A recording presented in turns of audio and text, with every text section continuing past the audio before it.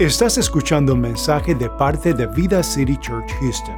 Para más información de nuestra iglesia, visita nuestra página de web en vidassh.org. Y ahora con ustedes, el mensaje. No se olvide de su responsabilidad delante de Dios, trayendo sus diezmos y ofrendas. Usted lo puede hacer en línea yendo a la página de nuestra iglesia, vidacch.org, y usted puede allí aún dar en línea. Si usted quiere pasar en este día por aquí y dejarlos, aquí estamos algunos de nosotros, o durante la semana. Pero queremos que usted sea fiel también y que la bendición de Dios también sea sobre su vida. Dice que cuando obedecemos en cuanto a nuestros diezmos, ofrendas, dice que Él reprenderá de vosotros al devorador. Amén. Aleluya. Padre, gracias te damos por la oportunidad de estar en tu casa y estar en casa escuchando tu palabra. Y pedimos, Señor, ahora también que lo que se predica en este día alrededor del mundo impacte, Señor, cada vida y cada hogar. Señor, gracias porque tú eres grande. En nuestras manos también tenemos la evidencia de la provisión tuya, y damos nosotros lo que a ti te corresponde y demás en gratitud nuestras ofrendas, Señor. Te pido, Padre, que tú cumplas como siempre tu palabra en cuanto a nuestra obediencia. Y en esta hora también te pido por una unción especial sobre mi vida al compartir tu palabra, que nadie ni nada venga a ser un obstáculo a que la palabra tuya llegue a donde tiene que llegar. Enviaste tu palabra y ahora nosotros también la estamos enviando por medio de estas redes de comunicación, creyendo lo que dice tu palabra. Enviaste tu palabra y los sanaste y los libraste de su ruina. Así que, Señor, gracias te damos y pedimos también que seas con el pueblo tuyo donde ellos estén, en el nombre poderoso de Jesús. Que al terminar yo de predicar, como siempre te pido, sea yo el que mengüe y sé tú como nunca antes seas engrandecido. Amén y amén. Quiero en este día abrir como preámbulo a lo que estaremos predicando los siguientes días hasta el día de la resurrección, o mejor día hasta el Viernes Santo. En los cultos quiero aprovechar predicando sobre lo que es las 7 palabras de Cristo Jesús dichas en la cruz del Calvario. Pero hoy quiero dar, como dije, un preámbulo a ello. No creo que lo termine todo hoy, pero continuaremos mientras Dios nos permite hacerlo.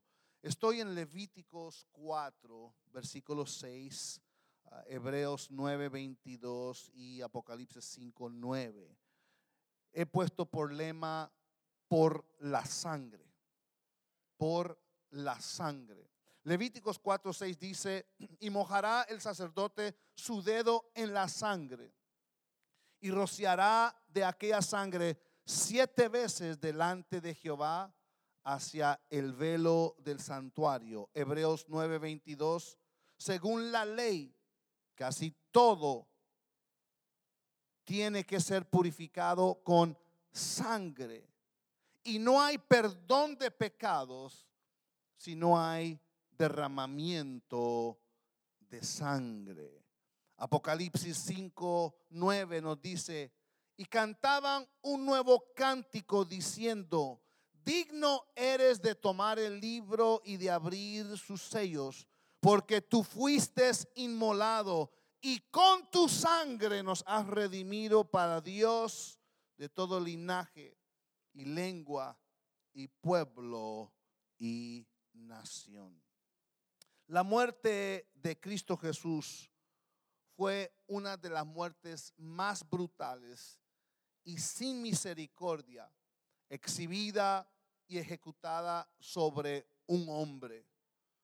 Hay a lo menos 7 veces en que Jesús sangró, y quiero compartir esas 7 veces o 7 también lugares donde Jesús sangró, y 5 de las 7 fueron antes de que Jesús llegase a la cruz.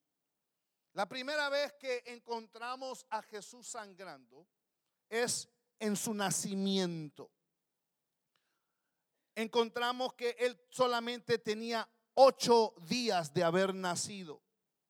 Y la primera vez que Jesús sangra es durante la circuncisión. Estoy en Lucas 2:21 que dice: cuando Jesús cumplió 8 días de nacido, lo circuncidaron y le pusieron por nombre Jesús. La circuncisión comienza en Génesis capítulo 17, cuando Dios estaba haciendo un pacto con Abraham y usa un instrumento afilado para cortar y quitar parte del órgano reproductivo como señal, escuche bien, a todo Israel: yo estoy quitando, cortando el hombre viejo de ti. Esto es tan importante y tan impactante, escuche bien, porque inicia allí un pacto. Y un pacto no es en sí para el momento, pero es transgeneracional. Yo no sé si alguien me está entendiendo. Que cuando se hace un pacto no es nomás para allí ese momento. El pacto que Dios hace con nosotros es transgeneracional. Es decir, que no solamente es para mí, pero es para mis hijos. Son para los hijos de mis hijos y los hijos de ellos también. Y alguien debe de recordarse que tú tienes un pacto con Dios. Y por ese pacto que tienes con Dios, recuérdate a ti mismo que no importa la situación en que se encuentre ahora tu hijo o tu hija o tu matrimonio, hay un pacto que Dios tiene que va a afectar a todo lo que está conectado contigo. Por lo tanto, esta circuncisión en los órganos reproductivos es para que todo lo que, escuche bien, lo que yo produzca esté en este pacto. Y cuando Dios ve la sangre de la circuncisión, Él sabe que hay un pacto que se está estableciendo y Él tiene que tener misericordia. Escuche bien, por ende, cuando Jesús en el 8º día fue circuncidado, todo lo que viene después, dígale a alguien, todo lo que viene después está bajo ese pacto para siempre. Escuche lo que le voy a decir. En otras palabras, Jesús fue circuncidado y sangró en el 8º día. El número 8 en la Biblia significa siempre nuevos comienzos. Así que cuando Jesús está siendo circuncidado, Él está diciendo: estoy derramando sangre por ti. Dice Él, ¿por qué? Porque cuando yo tenía solamente 8 días, yo sangré para que tú también pudieras tener un nuevo comienzo en tu vida, un nuevo comienzo en tu hogar, un nuevo comienzo en tu matrimonio, un nuevo comienzo en tus finanzas. Alguien debe darle gracias a Dios por el 8º día, que siempre anuncia que hay un nuevo comienzo. Interesante, escuche bien, que escuche lo siguiente: el día de resurrección fue en un 8º día. Yo sé que Él resucitó al 3er día, pero Él resucitó en un domingo.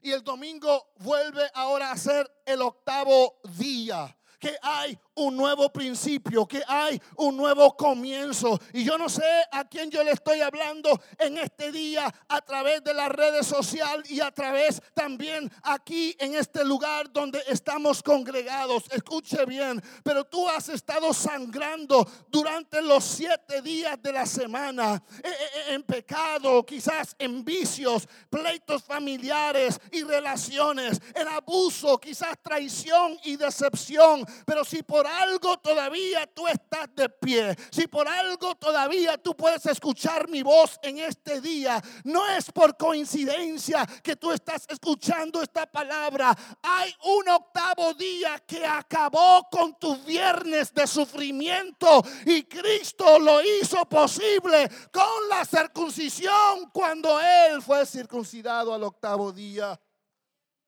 No solo tu vida ahora es bendecida, pero todo lo que sale de tus lomos y de tu vientre también es bendecido. Eso incluye tus hijos, eso incluye tus nietos, eso incluye tus bisnietos. Y lo maravilloso de todo esto es que aunque tú no vivas para experimentar y para ver todo lo que Dios ha prometido y todas las bendiciones que Él te va a dar, quiero que escuches, tus hijos y los hijos de tus hijos lo van a ver y lo van a recibir. Y eso debe darle aliento a alguien que aunque yo no lo vea, sé que mis hijos están cuidados, sé que mis hijos son bendecidos, sé que mis nietos también reciben parte de este pacto, porque Dios es un Dios de pacto.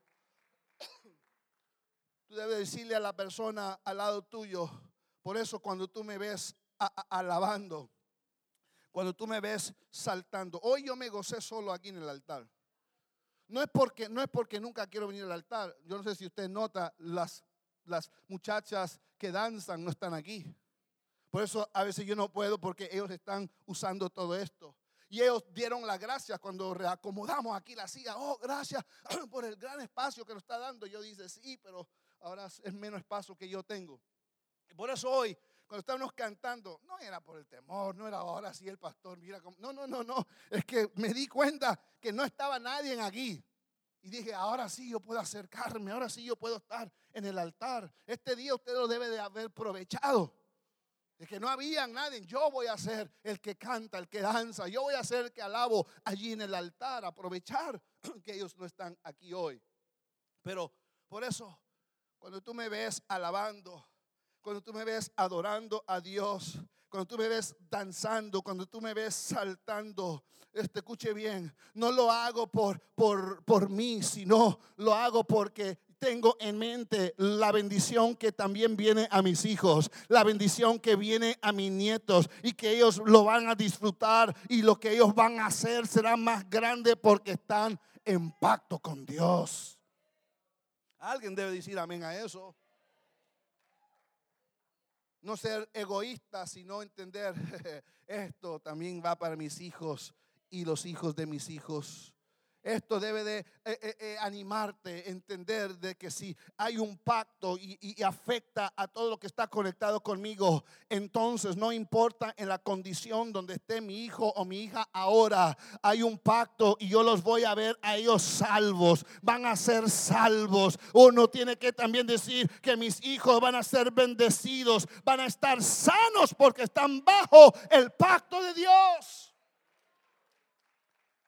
Todo comenzó a los 8 días de haber nacido Cristo Jesús. La segunda vez que encontramos a Jesús sangrando es en el jardín. Lucas capítulo 22, 44 dice: y estando en agonía oraba con mucho fervor, y su sudor se volvía como gruesas gotas de sangre que caían sobre la tierra. Interesante que este pasaje, Jesús está en un jardín. Y no es coincidencia, porque tenemos que entender que Jesús, al estar en este jardín, en el jardín del Getsemaní, en el cual hace unos meses yo estuve en ese jardín, no es por accidente que este evento de Jesús sangrando ocurre en un jardín. Esto fue orquestado por Dios.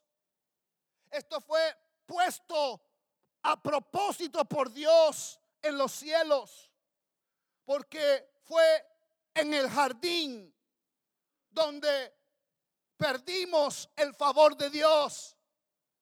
Fue en el jardín del Edén donde perdimos nuestra conexión con Dios. Fue en el jardín donde cayeron en pecado Adán y Eva, y vinieron ellos a estar uncidos en un yugo desigual. fue en el jardín donde Dios le dijo a Adán y a Eva que por cuanto no habían obedecido a Dios, dice el versículo 19 de Génesis 3, dice: te ganarás el pan con el sudor de tu frente hasta que vuelvas a la misma tierra del cual fuiste formado. Por causa de lo que pasó en el jardín del Edén, Jesús ahora se encuentra en el jardín de Getsemaní. Y como leímos en Lucas 22:44, y estando en agonía, escuche bien, oraba con mucho fervor, y su sudor se volvía como gruesas gotas de sangre que caían sobre la tierra.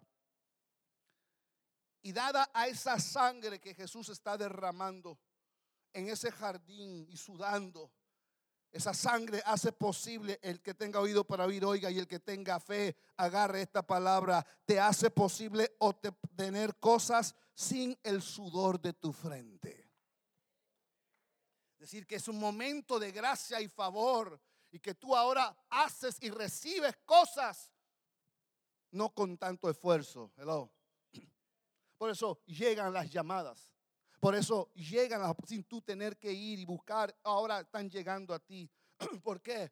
Porque la sangre que Jesús sudó en su frente, leímos que la maldición era que por el sudor de tu frente ibas ahora a ganarte el pan. Y esta palabra es para alguien en este día que a través de las redes sociales me estás escuchando, y de los que están presentes también. Hay cosas que no vendrán, escuche bien, por tu sudor, sino por el sudor de la sangre de Cristo Jesús, que cayó sobre la tierra y rompió con la maldición que detuvo tu productividad. Alguien debe decir: ay, gracias, papá. Mira, te lo voy a probar. Los que trabajan en las escuelas cerraron algunas escuelas y les dieron aún otra semana. Y con el programa y el sistema de las escuelas, a veces por esta situación, no fueron a trabajar y están siendo pagados.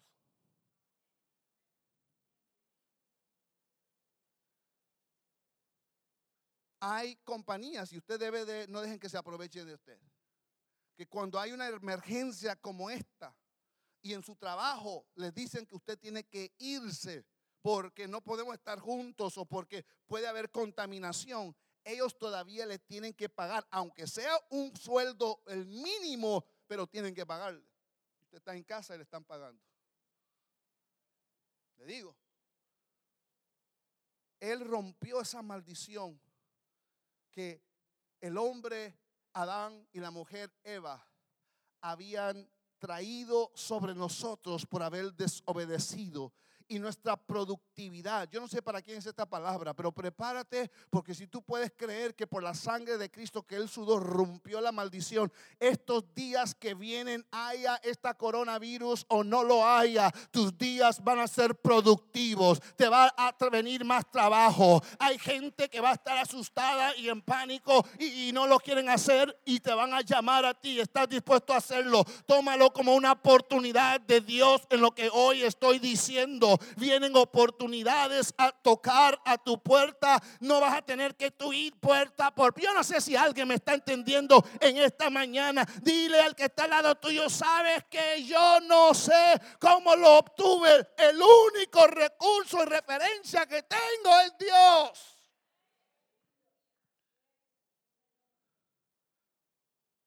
¿Cómo? Porque alguien estuvo orando por mí. Jesús estuvo orando por ti.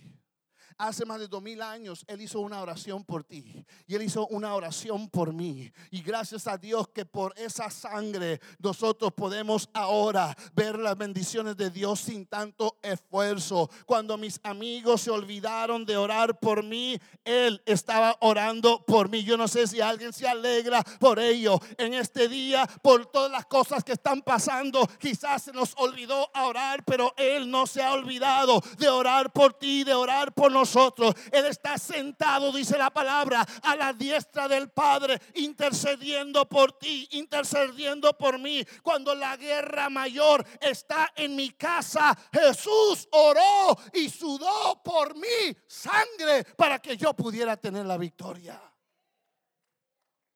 A los 8 días sangra por primera vez para abrir un nuevo pacto, darte un nuevo comienzo, y que todo lo que sale de ti sea bendecido bajo ese pacto para las generaciones siguientes.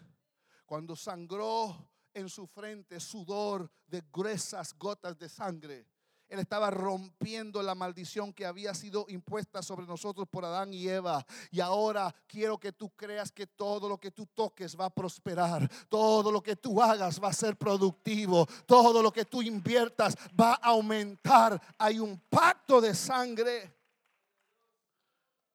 La tercera vez que Él sangró fue en su maltrato. En su maltrato.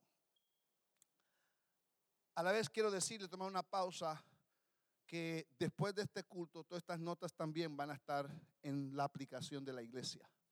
No lo podemos hacer porque si la gente está viendo su teléfono no puede abrir la aplicación, puede ser uno o el otro. Así que esto lo va a tener usted para que lo repase. La tercera vez que Jesús ahora sangra.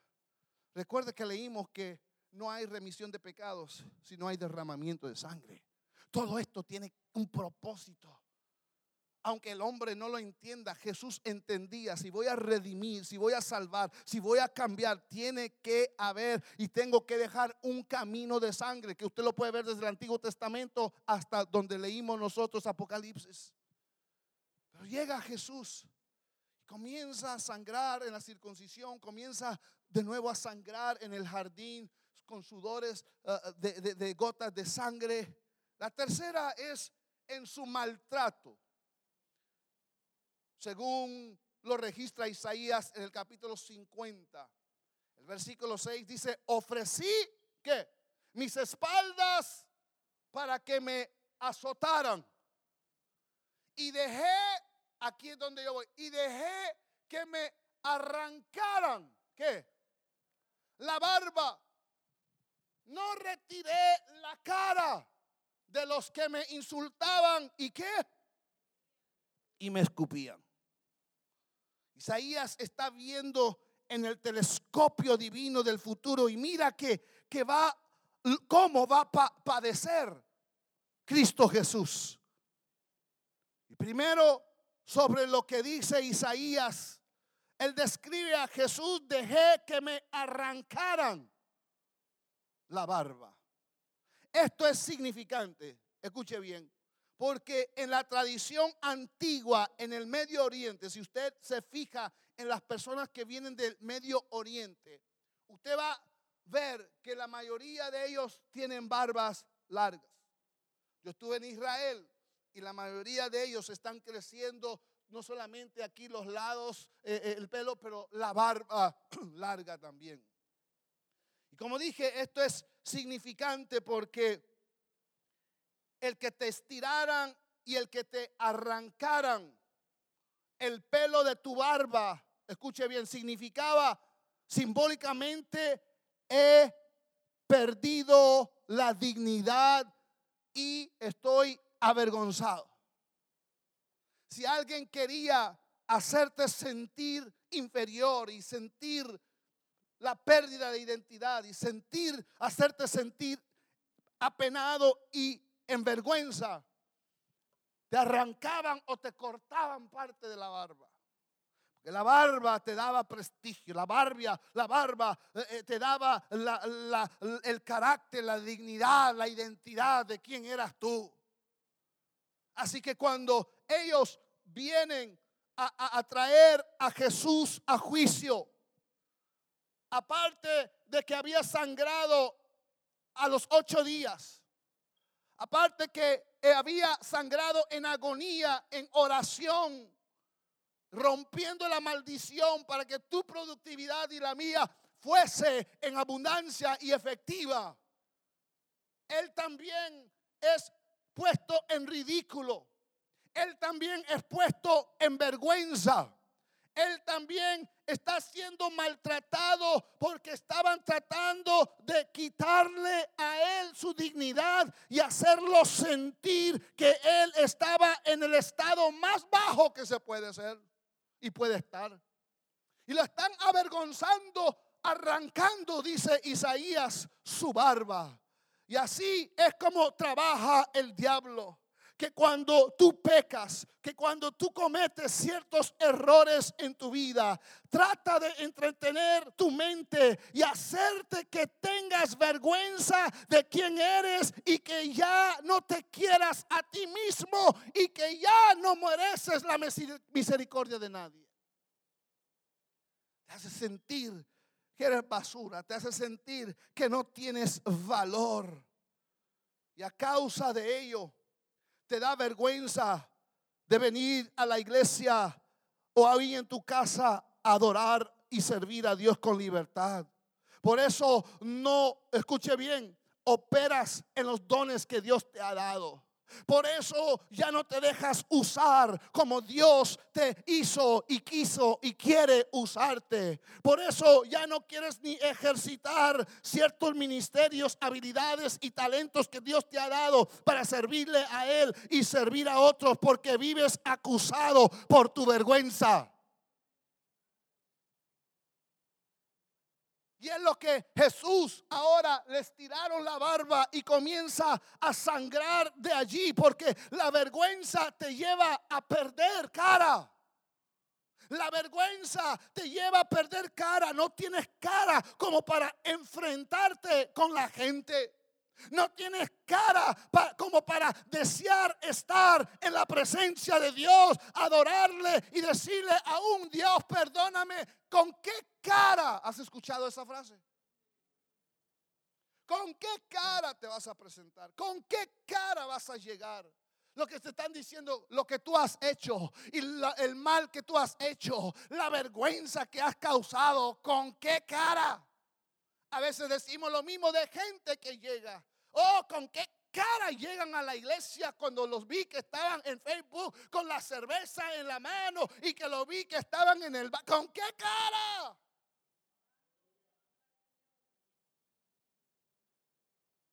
Y Jesús entiende esto. Y esto es importante porque te estoy llevando a Génesis, donde pecaron Adán y pecaron Eva. Génesis 3:8, y dice que oyeron la voz de Jehová Dios que se paseaba en el huerto del aire del día. Y el hombre y su mujer, escuche bien, se escondieron de la presencia de Dios entre los árboles del huerto. ¿Por qué? Porque el pecado te hace sentirse apenado, avergonzado, que te quieres esconder de la presencia de Dios. Y sabe que la culpabilidad te hará huir de la presencia de Dios, pero el arrepentimiento te hará a ti correr a la presencia de Dios, sabiendo que Él es fiel y justo para perdonar nuestros pecados. Cuando te sientes avergonzado, tú no quieres estar en la presencia de Dios. El pecado que cometió Caín lo llevó a decir en Génesis 4:14, de tu presencia me esconderé. Pecado te hace sentir de esa manera. Cuando Moisés también huía de Faraón como un fugitivo y por su pecado de asesinato, escuche bien, de asesino, y se encuentra con Dios, dice la Biblia en Éxodo 3:6, escuche, Moisés cubrió su rostro porque tuvo miedo de mirar a Dios. La vergüenza, la pena, es lo que ellos estaban haciendo con Jesús. Pero alguien aquí debe darle una alabanza a Dios, que una alabanza que de veras avergüence al diablo, porque tienes un Dios que te ama a pesar de lo que tú has vivido, a pesar de tu vergüenza. Él es un Cristo que sangró donde era la vergüenza, sangró por tu vergüenza para que tú puedas ahora volver a levantar tu cabeza y decir: justificado pues soy por la fe en Cristo Jesús. Él padeció vergüenza para que tú pudieras levantar tu cabeza con dignidad. Pero cuando le arrancaron la barba del rostro de Jesús, la sangre comenzó a escurrir por su cara. Y creo que Jesús le dijo al Padre: Padre, mira mi cara para que ahora puedas ver la cara de ellos. Mi vergüenza para que ellos puedan levantar su rostro, y quito la vergüenza de ellos. Dale un aplauso a Dios por lo que Él hace.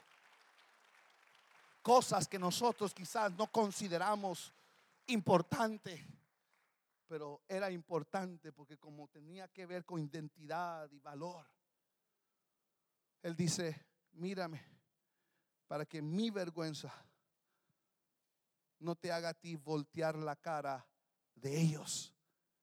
Por mi vergüenza yo los estoy poniendo bien una vez más. Me da tiempo quizás para un punto más. A los 8 días Él sangra para empezar un nuevo pacto con nosotros. Y después de haber sangrado en la circuncisión a los 8 días, sangra sudando gruesas gotas de sangre para romper la maldición que había sobre el hombre y poder nosotros ver la productividad ahora en abundancia en nuestro trabajo, porque Él rompe esa maldición. Y luego vemos también que la identidad nuestra, por nuestro pecado, la vergüenza que ha venido sobre nosotros, Él prefiere ser avergonzado para que tú y yo podamos una vez más levantar nuestra cabeza, tener dignidad, tener una vez más poder dar cara al Señor, porque Jesús sabía que el pecado nos hace escondernos de la presencia de Dios. Pero también Isaías capítulo 50 versículo 6 nos dice: ofrecí mis espaldas para que me azotaran y dejé que me arrancaran la barba, no retiré la cara de los que me insultaban y escupían. La cuarta vez que Jesús sangra es en sus espaldas. Dice Isaías: ofrecí mis espaldas para que me azotaran. Mateo 27:26 nos dice lo siguiente: Pilato puso en libertad a Barrabás. Luego ordenó que golpearan a Jesús en la espalda con un látigo y que después lo clavaran en una cruz. Hay dos cosas que quisiera mencionar sobre esto. Yo estoy agradecido, escuche bien, que no le azotaron en el pecho. Hello. Hubiera tenido quizás más sentido que cuando lo amarran a ese poste donde lo van a azotar, que quizás le hubieran atacado, golpeado y azotado en el pecho. Usted diría: ¿por qué? Pero lo azotaron en la espalda. Escuche, la espalda siempre representa mi pasado. Déjeme hablar con mis aliados acá. Las espaldas siempre tienen que ver con mi pasado. Hello. Es decir, que cuando lo azotaron y azotaron todo lo que estaba atrás de mí, mi pasado. Escuche. Y cuando azotaron a Jesús en las espaldas, que representa ¿qué? Sus espaldas sangró, escuche bien, para acabar con tu pasado y asegurarte un futuro mejor. El pecho representa lo que viene y al frente y tu futuro. Pero nosotros en sí no tenemos problema, escuche bien, con el futuro si podemos nosotros cancelar lo del pasado. Yo no sé si alguien me está entendiendo. Deja y te lo pongo en la realidad en tiempo real. Yo no puedo comprar un buen carro si mi crédito está... Y mi crédito tiene que ver con mi manera de manejar mis finanzas de este punto hacia atrás. Y de igual manera, yo no puedo tener un glorioso futuro que Dios ha planificado. Jeremías me dice, en el capítulo 29, 11 me dice que Dios tiene planes buenos para mí. Y un futuro bueno para mí. Pero ese futuro está también ligado a mi pasado. Por eso Jesús vino. Y cuando le azotaron las espaldas, aunque casi lo matan allí, Él estaba allí pensando: estos látigos son para pagar el precio con mi sangre. Borrar el pasado del pastor JR. Para borrar el pasado del Rey Macías. Para borrar el pasado de Johnny Gómez, para borrar el pasado de Pedro Guzmán. Yo no sé si alguien me está entendiendo en este día. Esa sangre vino a limpiar nuestro pasado, y porque mi pasado ha sido ya tratado con la sangre de Cristo, hay un futuro glorioso que me espera. Los mejores días están por venir, y lo vamos a ver en medio de esta crisis, de este coronavirus.